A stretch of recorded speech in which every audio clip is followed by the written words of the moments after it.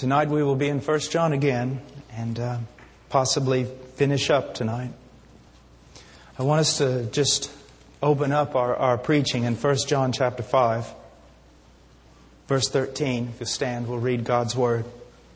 1 John chapter 5, verse 13. These things I have written to you who believe in the name of the Son of God, so that you may know that you have eternal life. Let's go to the Lord in prayer. Father, I have a great longing in my heart this evening that Your Word go forth clearly, that it be as seed, that it be as water, that it be as a hammer, that it be as a fire, that it be all the things that it says itself to be. That You would open up the hearts of people to receive the Word, even my own heart, Lord. That You would be glorified in our bearing of much fruit. That You would be glorified in the conversion of men. In Jesus' name, amen. You may be seated. The purpose of the entire book of 1 John is that a man, a woman, even a child might read it, pray over it, and come to know whether they truly are of the faith. Now, this is not an academic exercise in itself. I want you to understand. There are so many people in our churches that are lost.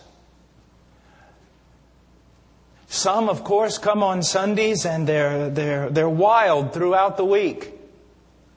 They know not God, they fear not God.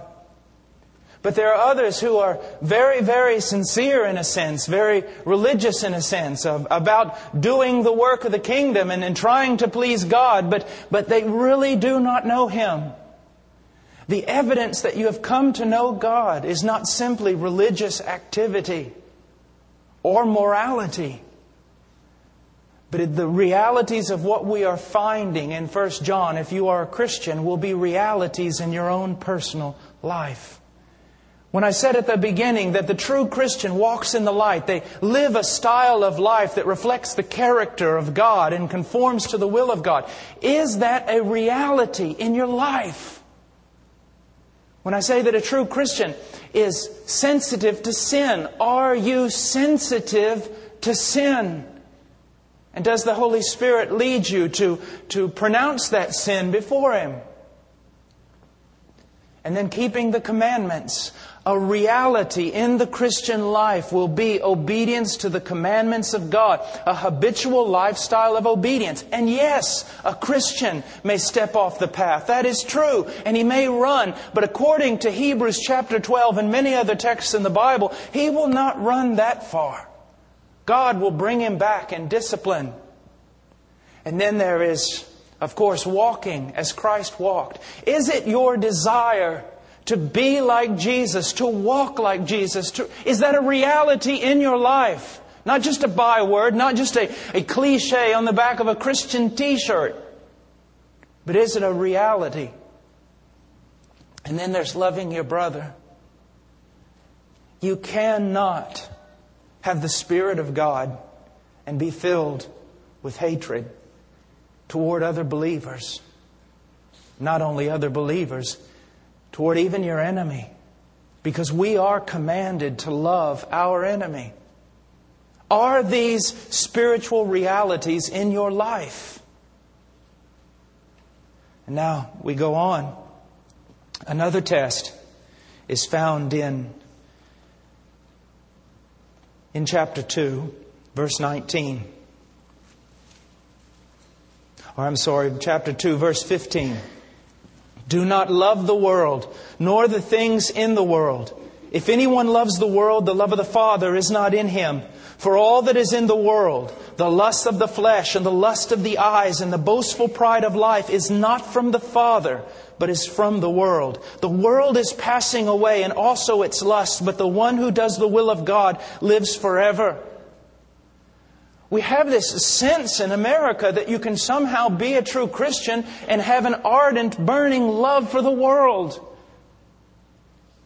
If I were to redefine Jesus' statement in Matthew about the narrow and the broad way. If I were to redefine it based on what I see in people who call themselves Christians, it would be this: pass through the narrow gate and walk in the broad way. But no, there's not only a narrow gate, there's a narrow way.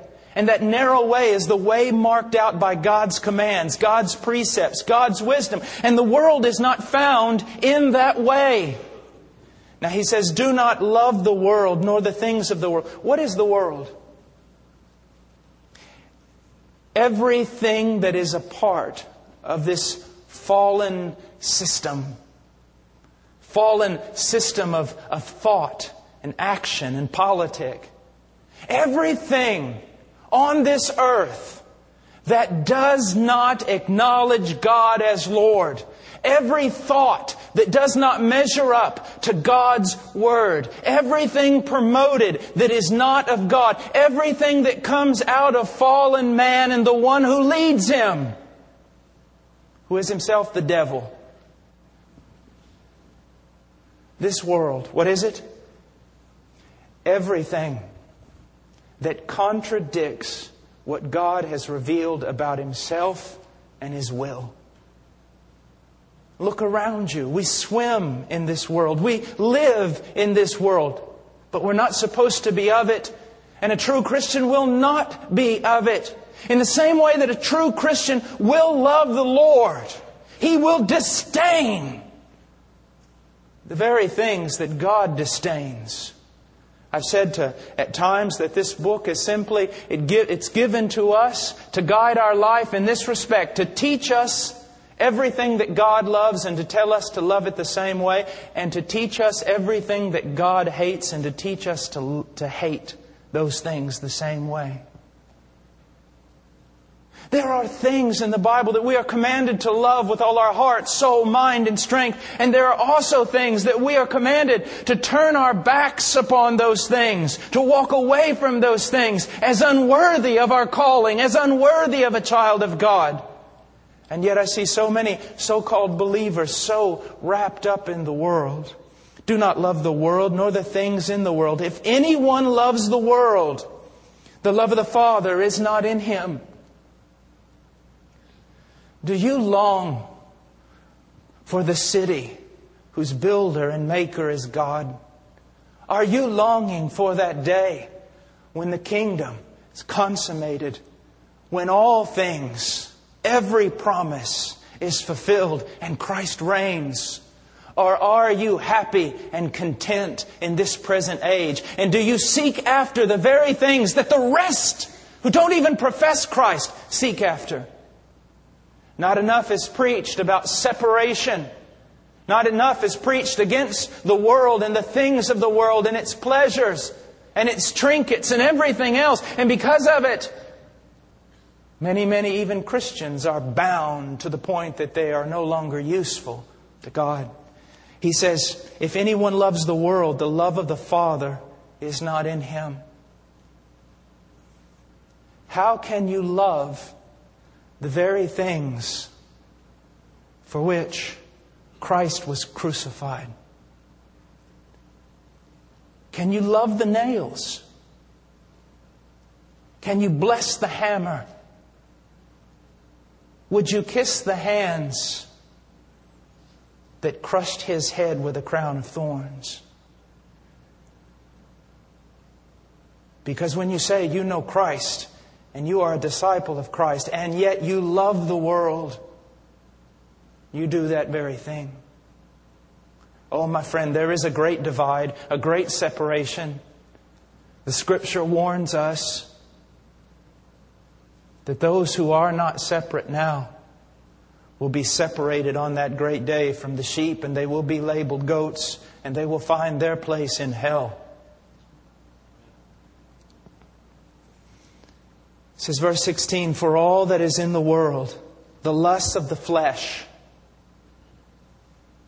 and the lust of the eyes, and the boastful pride of life is not from the Father, but is from the world.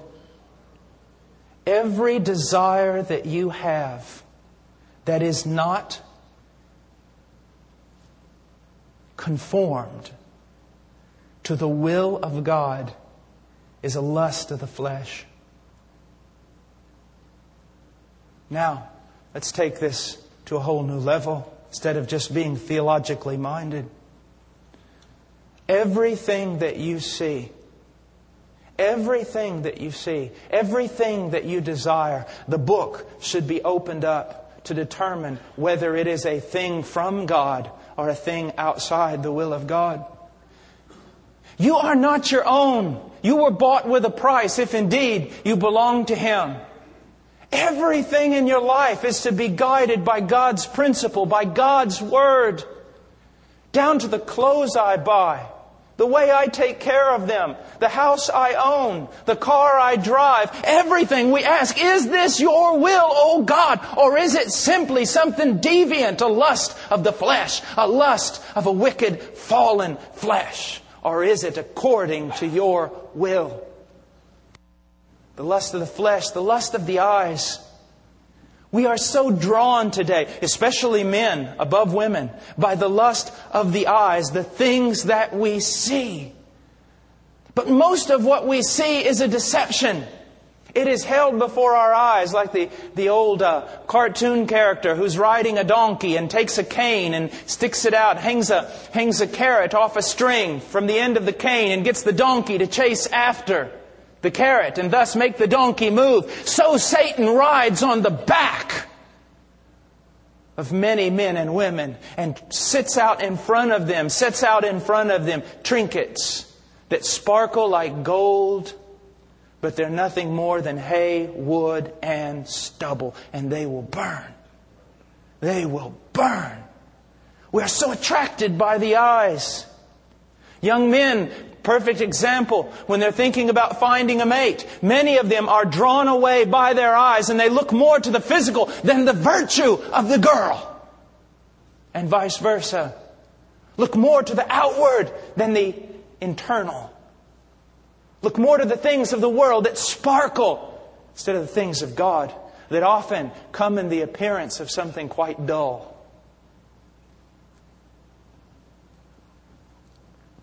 How are you? What do your eyes chase? What does your heart long for you? What does your heart long for? Treasure in heaven? Does your heart look to heaven because that's where your treasure lie? Or have you gathered so many trinkets around you, you can't even get your head above them to see heaven? Lust of the flesh, the lust of the eyes, the boastful pride of life. How can I find an example of this when it runs rampant all around us? I think the best thing is an athlete in the Olympics. He gets the gold and they interview him. How did you do this? Well, I've trained hard. I've trained for years. I've disciplined myself. And he goes on and on and on. And the little tiny parasite doesn't even know that he can't breathe apart from the power of God. It is to seek to accomplish things that are not inside the will of God. It is to seek to accomplish things that are not empowered by God. Things that men claim they have gained apart from God's grace and God's will. Men build their bridges and their towers and their buildings and their businesses and everything else, their bodies, but not in accordance with God's will and not in submission to His Lordship. We are to be brought in, every part of us, into subjection to the Lordship of Jesus Christ, even our thoughts. Even our thoughts. The world is passing away. And also its lusts. This word here can go two different ways with this idea of passing away. It may mean not just simply passing away, but being pushed out. Being pushed out would indicate a judgment fallen upon this godless age. That God's kingdom is advancing. And that as time rolls on and we draw near to that final hour, all these things of the world are being pushed out by the judgment of God. And on that day, the only thing that will remain is that which is done and has been done in His name and for His glory. Or it can be simply kind of indicating a parade of fools dressed up in clown suits with little tin horns, and they march one by one off the cliff into eternal death. The world is being pushed out. But the man, the woman, even the child who does the will of God will abide forever. You young people should understand. The world is a vapor. Life is a vapor. It's a morning dew. On the hottest summer day in Texas, it's gone like that. Yesterday I was 9. Today I'm 43. Tomorrow I will be 90. It flies. It's running from you. Death is coming and hell is moving. And it's drawing nigh unto you. If I stayed in this pulpit long enough, I'd bury many of you.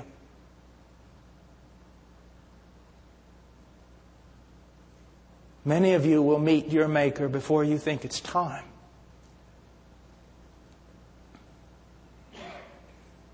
How then shall we live? We are mortal. Our lives are just that. A spider web over a flame. How then shall we live? I'm constantly pleading with people. I'm constantly telling people this. We should live between 2 days. The day when Jesus Christ hung on that tree before men, and the day all men will stand before Jesus Christ and then bow. Those 2 days ought to be the great motivation of our life. Everything else is fleeting. Everything else. You are fleeting.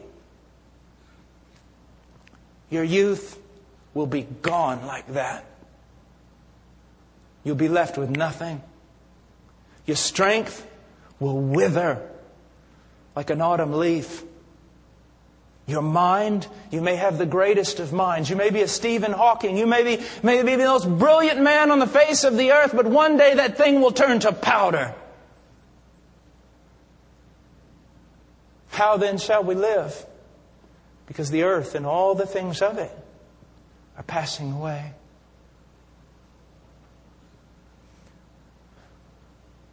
Go look for Rome, that mighty empire. And tell me when you find it. Because it's nothing but a bunch of rocks and stone and monuments and relics. Hunt down Babylon and tell me about how glorious it is. All you'll find is dust in a place where jackals howl. Will any of you be greater than George Washington, and yet do any of you mourn his death? Do you think anyone will mourn yours? The world is passing away. How then shall we live?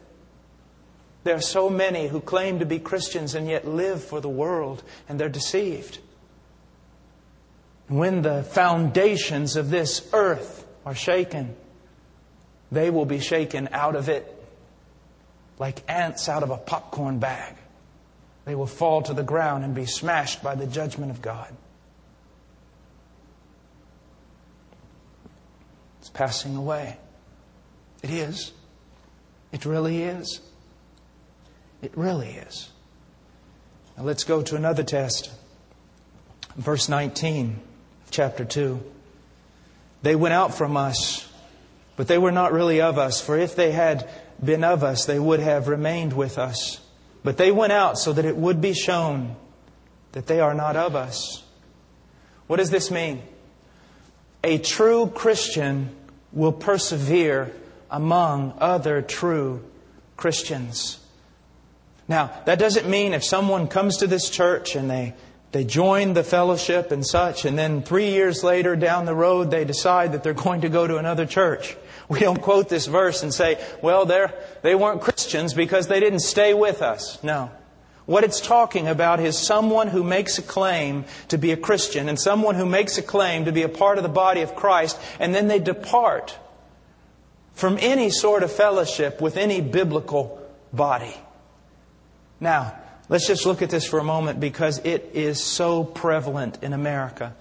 I go to conferences sometimes where the so-called experts are teaching, and they claim, they say this. They go, we have such a problem in the church today. We're getting so many people saved, but they don't stay in the church. So many people are being born again, but just as many are going out the back door as coming in the front door. No, my friend, that's not true. Problem is, we've got a bunch of people out there preaching a gospel they don't understand. Because if they truly are saved, now they might not be led of God to stay in this church, but they will be in a biblical body. They will go to a church where the Word of God is preached and they will grow on to sanctification. But if they so supposedly get saved and then depart from this fellowship and do not join up with any other biblical fellowship or any fellowship that can be identified with historical Christianity, my dear friend, they were never saved. I'll never forget in Peru, a dear pastor friend of mine, Ernesto Zacarias. Great, great evangelist. And when I say that, I don't talk about someone who goes to churches and preaches. I'm talking about a guy who knocks on doors. Any coward can get in a pulpit and bellow out the gospel. It's the man who stands in front of HEB with tracts in his hand. It's the man who knocks on doors. That's an evangelist. We need to do some of that. Amen? Amen? But he came to me and he goes, I'm never having an evangelist in my church again. And I said, well, why? He said, we had a revival last week and 100 people were saved. I said, well, that's wonderful. And not one of them showed up for church Sunday. But you can bet that evangelist went right down the road and bragged to everybody how many people got saved. I want you to turn quickly with me to John chapter 10.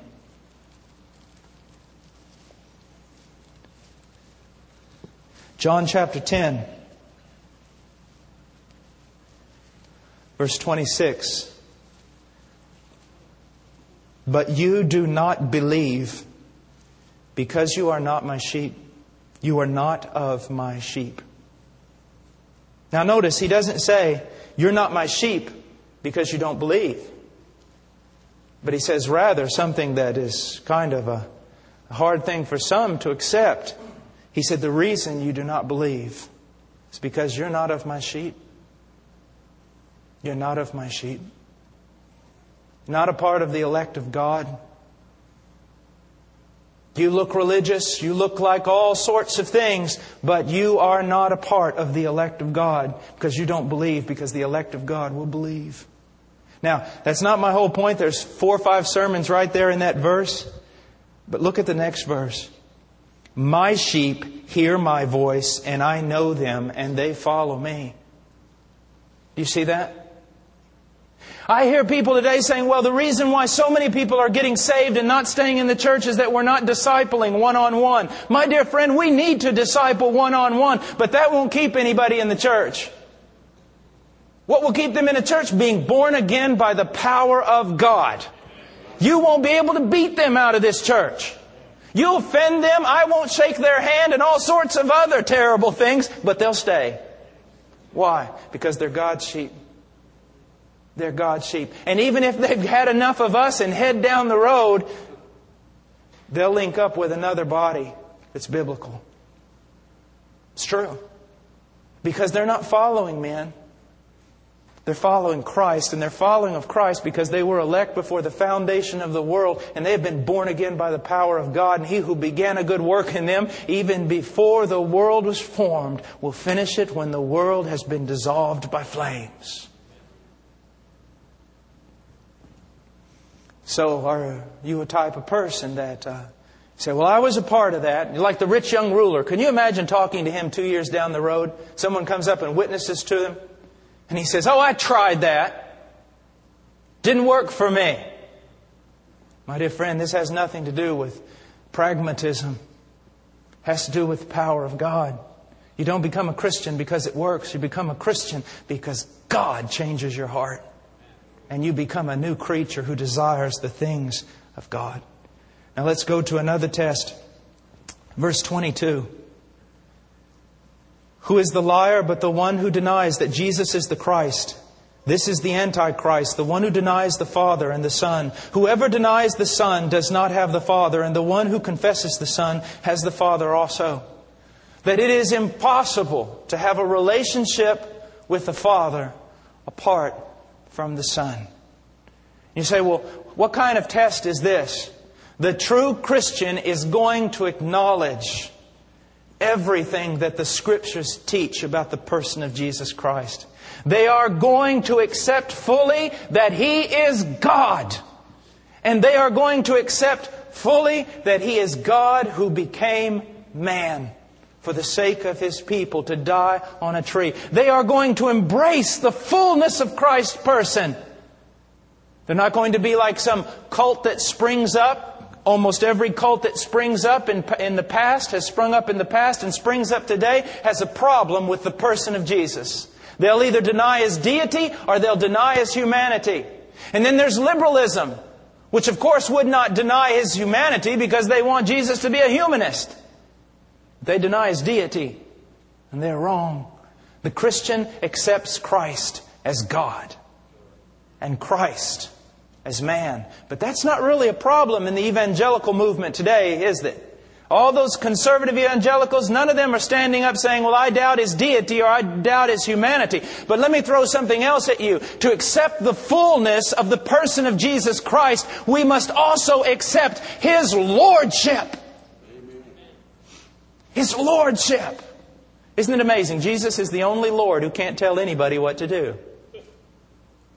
My dear friend, He can not only tell you what to do, He can make you do it.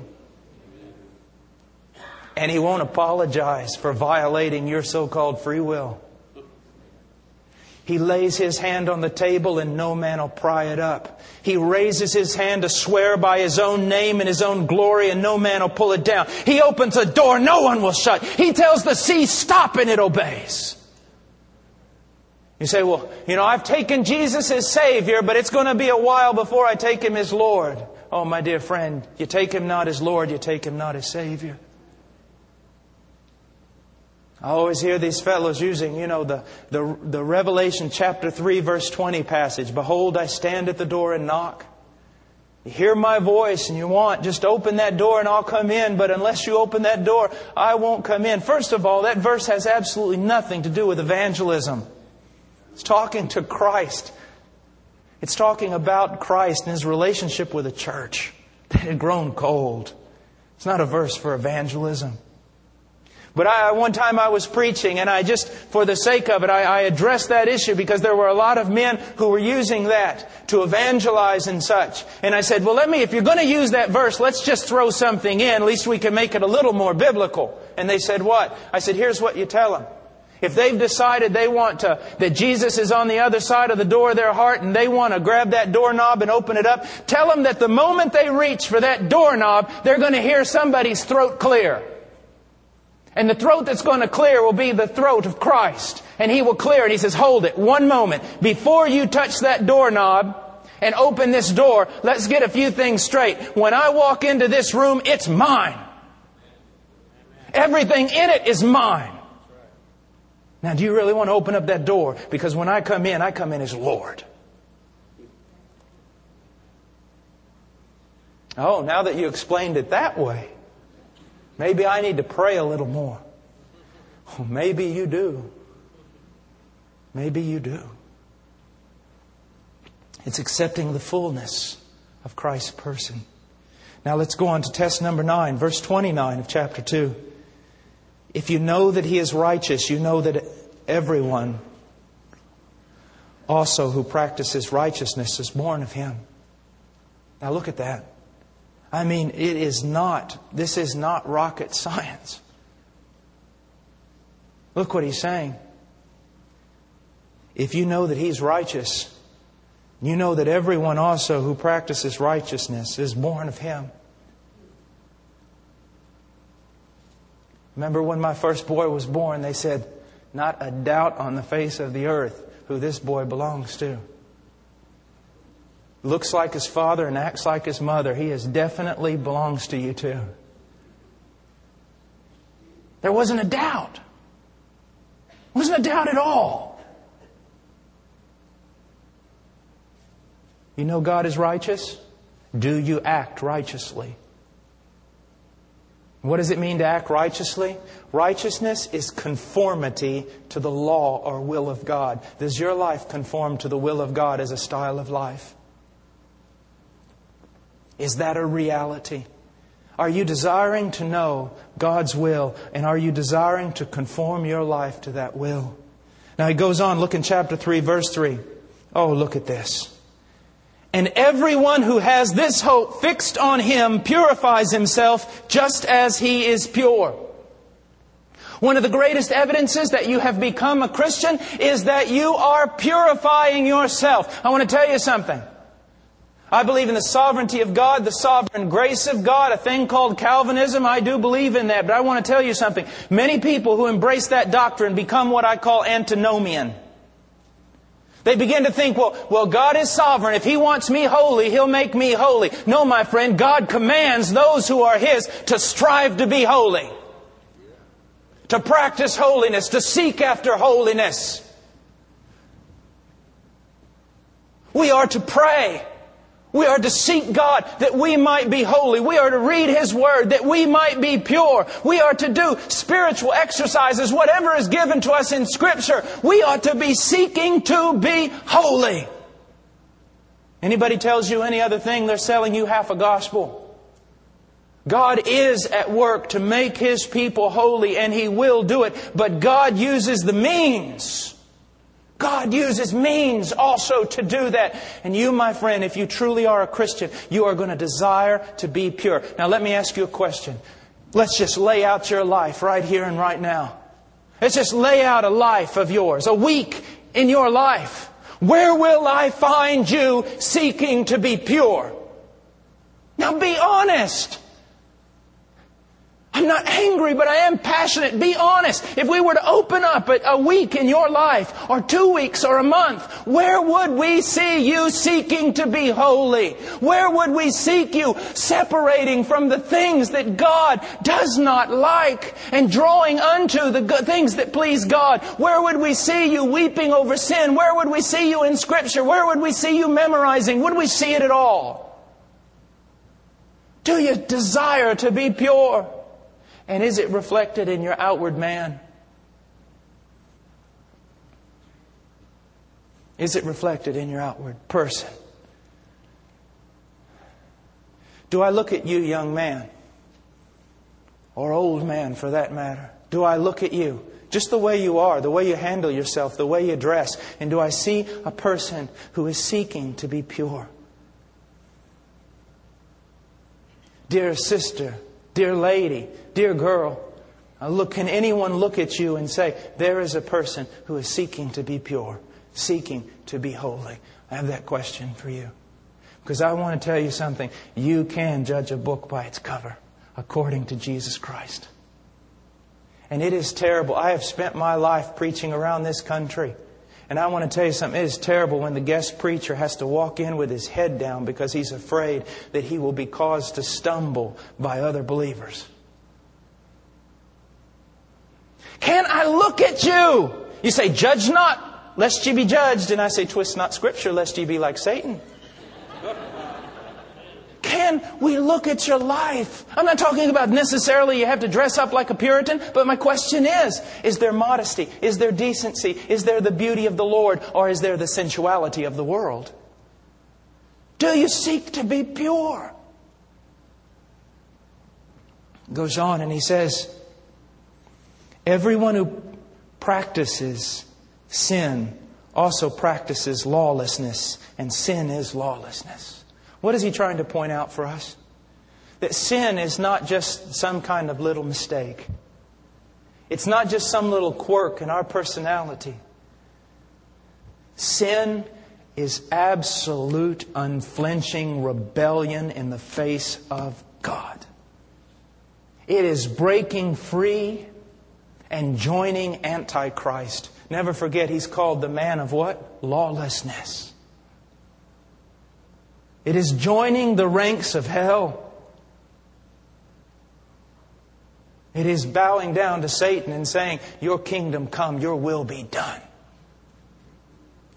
Sin is a terrifying thing. And those who practice it as a style of life habitually, loving it, unflinching. Their hearts are not broken. What does it say? It's lawlessness. Verse 5, you know that He appeared in order to take away sins, and in Him there is no sin. What's He saying? The same thing He has been saying. He's light, and there's no darkness at all in Him. So if you're walking in darkness, you're not a part of Him. He is righteous. Therefore, everyone who practices righteousness is of Him. And those who practice unrighteousness, that live outside God's law and Word, they're not of Him. In Him there is no sin. Those who habitually practice sin as a style of life do not know Him. He goes on and he said, verse 6, no one who abides in Him sins. No one who sins has seen Him or knows Him. Now what does that mean? Again, it is not speaking. It is not saying that the true Christian is sinless. But what it is saying is the true Christian is not involved in the habitual practice of sin. It will be a life of seeking God. That yes, there will be sin there that one can see. It is the difference between, I think I used this illustration maybe the first night. It is the difference between following me around with a photo, just a camera that takes snapshots, and a video camera.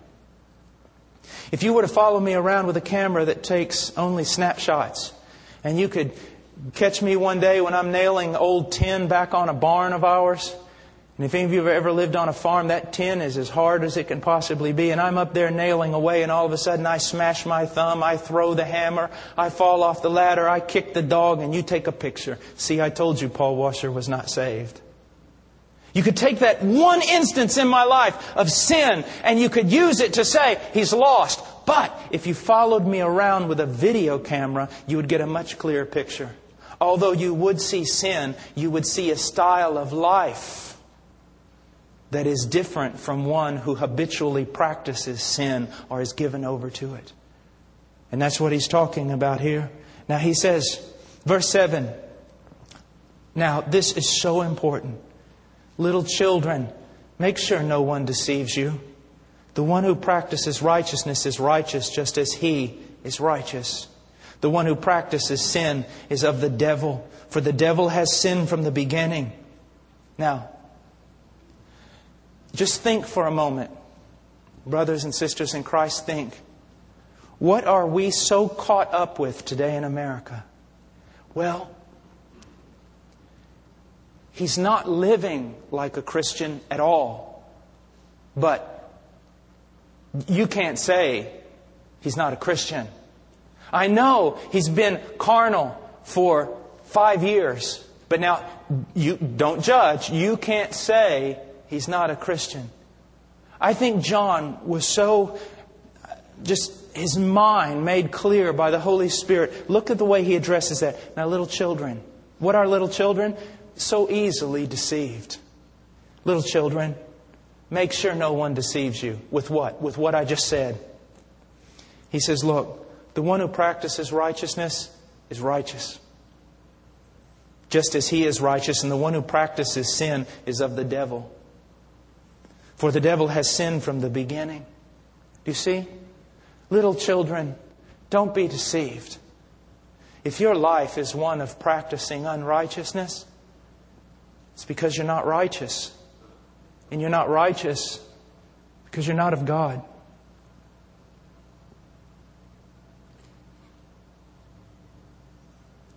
What do we see in your life? Do we see your life marked by righteousness? Now, the Son of God appeared for this purpose, to destroy the works of the devil. That is a somewhat terrifying statement. What he's saying is, now listen, those of you who claim to be Christians, but you live a style of life that's marked by unrighteousness and ungodliness, God came, Christ came to destroy the works of the devil. He has done it and will do it. Be careful you're not destroyed in the same wave of wrath that will fall upon this earth. You say, Brother Paul, you can't grow a church preaching like that. It is not my responsibility to grow a church. It's my responsibility to preach the truth. Now, I want to finish up with one more test, and we're going to bring this series to a close in 1 John chapter 5, verse 13, or verse 12. He who has the Son has the life. He who does not have the Son of God does not have the life. The one thing that will be most prevalent, I guess you could say, in the life of a true believer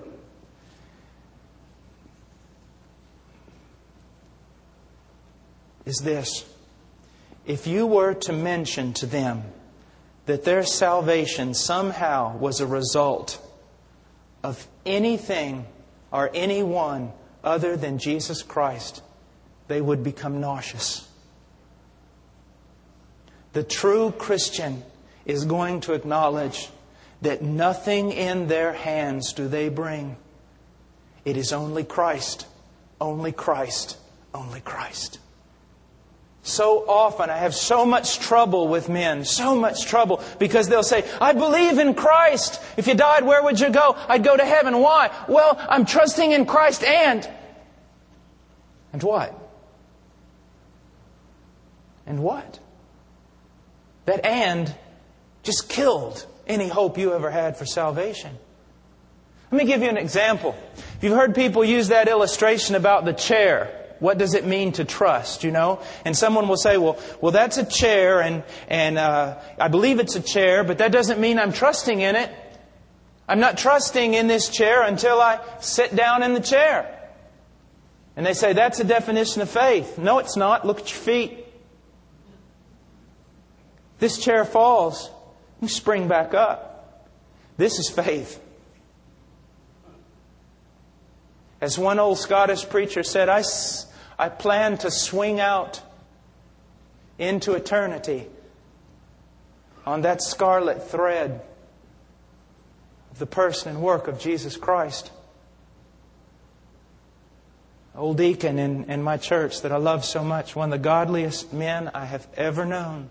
Even when I was an unconverted little boy on the farm, I remember him coming over and fixing our hay wagon or fixing our baler or something, and just everyone on the farm, our family, everything mad and cursing and everything else, and he would come just out of Christian love, just an opportunity to minister and fix everything and walk away. Ed Douglas, and he said that one time, as I've shared with you before, he was wondering, what does it mean to trust in Christ? Then he's standing there in his hayloft, and he said he looked up and it dawned on him, and he said this, Lord, I'm going to trust only in Your Son. And if that is not enough to save me, then I'm going to hell, because I'm not going to trust in any other person or thing. Christ and Christ alone. Now, John wrote this in such a way, this last test, so that we would not get involved in creedalism.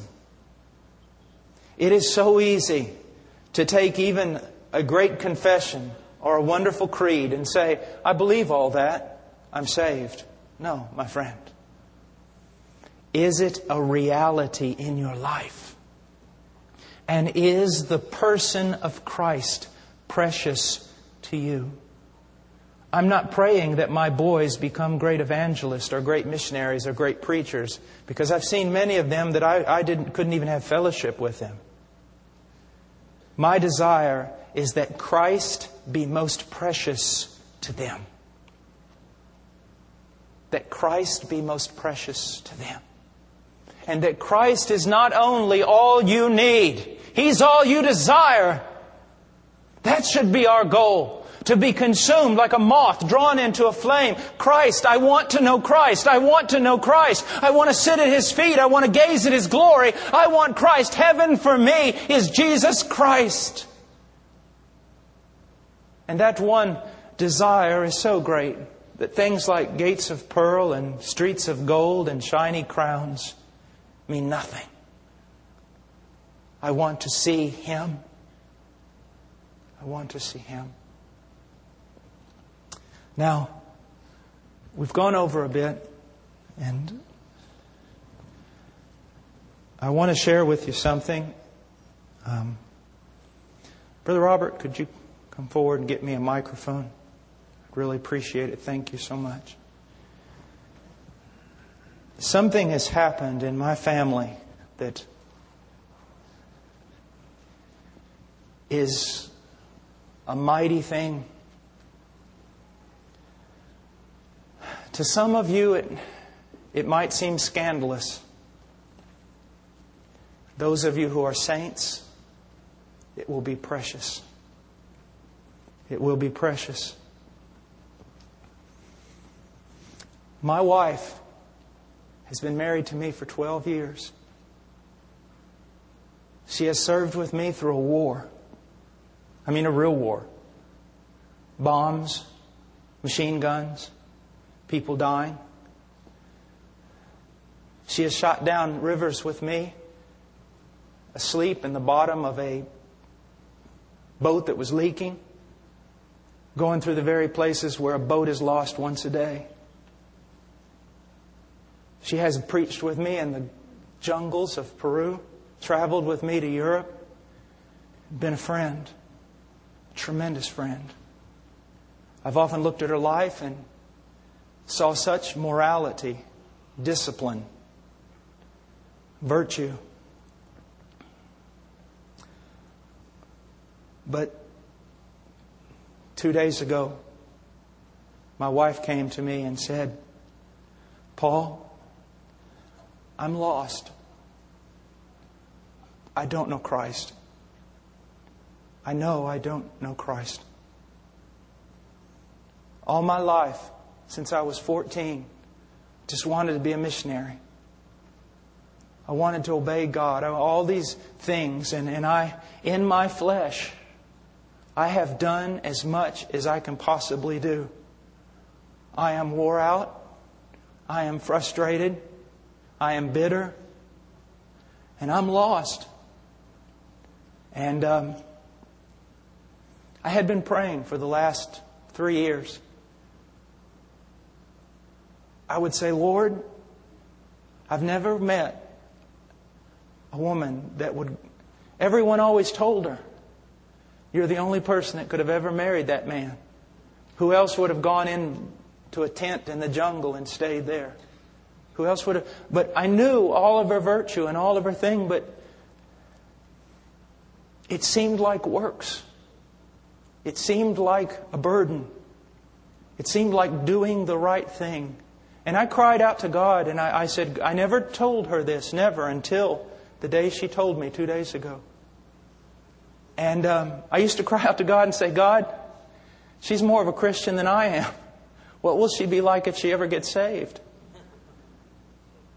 And so we got home, and God began dealing with her actually in a tremendous way when we were out preaching on the street in San Antonio. And that evening, I didn't say anything to her.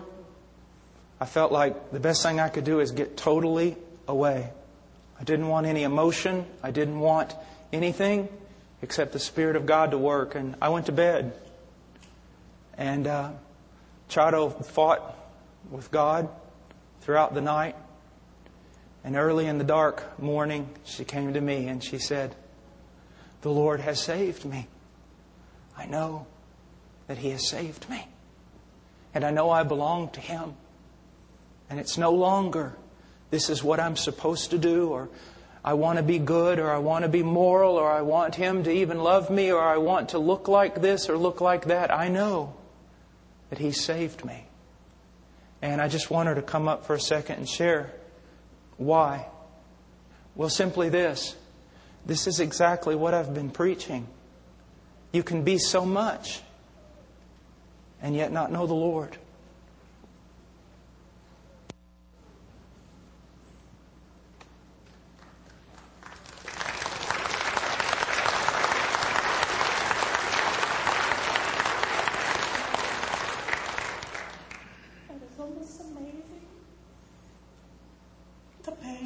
The love that the Lord has had with me. Like Paul said, I have served as a missionary and I have witnessed to people, I guess, the only explanation to that is that the Lord can speak through a mule, so He can use an unbeliever even to carry the gospel if that's His will. And I grew up in a moral home and went to a Christian school, went to Bible college, felt in my heart, I thought at the time, that I needed to serve the Lord. And it was just doing the right thing, but there was no life in me. There was no desire for the Word. It was my quiet time or Bible reading was in my to-do list. It wasn't, I need to do this. I just thirst for God, or I need the Lord in my life like every breath. It was so duty-oriented, always. And it's so amazing that God allowed me to go for so long. And almost like a car, you can take a brand new car and drive it until, you run out of gas first, then the red light comes on, then you need oil, and then you need all these things, and then it doesn't matter what you do. If you don't do the right thing, it's not going to work. And that was me. I was doing the right thing, and there was no life in me. And I would not even mention that to Paul. I didn't know that he had noticed all these things, but I would doubt that I belonged to the Lord so many times and think, no, it's just me. Maybe I'm having a bad day, or all kinds of things. But I wouldn't sit down and look at the scripture. I would just avoid that. I would always think, well, you're going to be such a bad testimony if you ever tell people that how you feel, or if you become a Christian, you just need to be a good person. And it was unbearable for the longest time. I kept thinking all these things, and eventually the Lord kept telling me, you need to stop and pray, you need to stop and pray. And when Paul would preach these messages, I would squirm in my seat and just know that I needed to get with God and pray and seek Him to really tell me what was in my heart. I had a lot of trouble with anger in my life towards a person that had hurt me for many years, and I wouldn't let go of that. And I kept thinking, if I was a Christian, I wouldn't feel this way. I would at least cry out to God and say, Lord, help me to overcome this. But it was like a rebellion in my heart. I don't want to overcome this. This person deserves my anger and my hate. And that verse that Paul preached on this morning about loving your brother, and if you don't and you hate him, you're the darkness and you're blind. That was me. Friday night when I read that verse, it was like, God, just let it all just come out. And I was able to see just my life from the beginning. The good kid that had always done the right thing, had gone to church, been around good Christians, gone to camp, the missionary, and all these things. And it was almost like Satan was also saying, no, but look, you've done all these good things. That can't be nothing. And I also worried. I thought, well, if I do admit that I'm not a Christian, then this person that I have trouble with is going to say, well, no wonder you haven't been a Christian all these years. No wonder we don't get along, or all kinds of stuff. And it was this horrible battle until God just told me, you need to repent. There was no repentance in my prayer when I was 14. There was no just great need for God's forgiveness. There was no recognition of sin. It was just, okay, sure, I want to go to heaven. I'll pray. And it was just amazing, just God's patience through all those years. And I can look back and honestly say, I don't care. Looking back at all that stuff, it meant nothing, but it means the world to me that God didn't spare anything to bring me to this point and let me know, now I belong to Him, and that, He has saved me.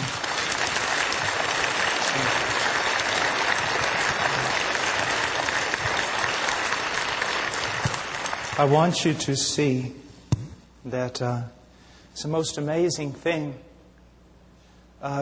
Also, when people start to ask you these things and God begins to deal with their heart, our greatest tendency is to jump in there and try to push the thing along. We turn everything upside down and ruin it. And it's hard just to obey the Lord when He says, shut thy mouth, O man. and cry out to me. And, I'm so amazed that this has happened in this time of my life and her life. And I am just so happy at what the Lord has done. The other night it was like, what are people going to think? What are people going to say? And my answer was this: I really don't care. Because I know that a genuine work of salvation has occurred. And please understand, this is exactly what I'm talking about. It's not just the rebel that calls himself a Christian and hates God, but it can be an extremely moral person, a person who wants to do everything right and everything, but they know not the Lord, and the commandments of God are burdensome to them. And not necessarily going to have an invitation tonight except for this.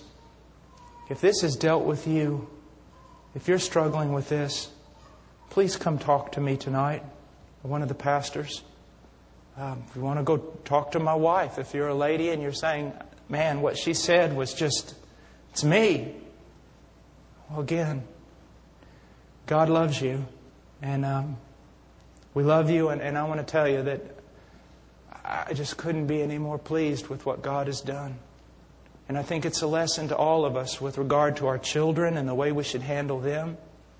We have to be very, very careful that we don't turn them into just good children who know not the Lord, but saved children who desire the things of God. Let's pray. Father, I would pray that your hand would be upon us all with great grace, that you would save the lost and encourage the brethren. And Lord, I thank you so much for what you have done for my house. For my house. You are a faithful God. In Jesus' name, amen. God bless you.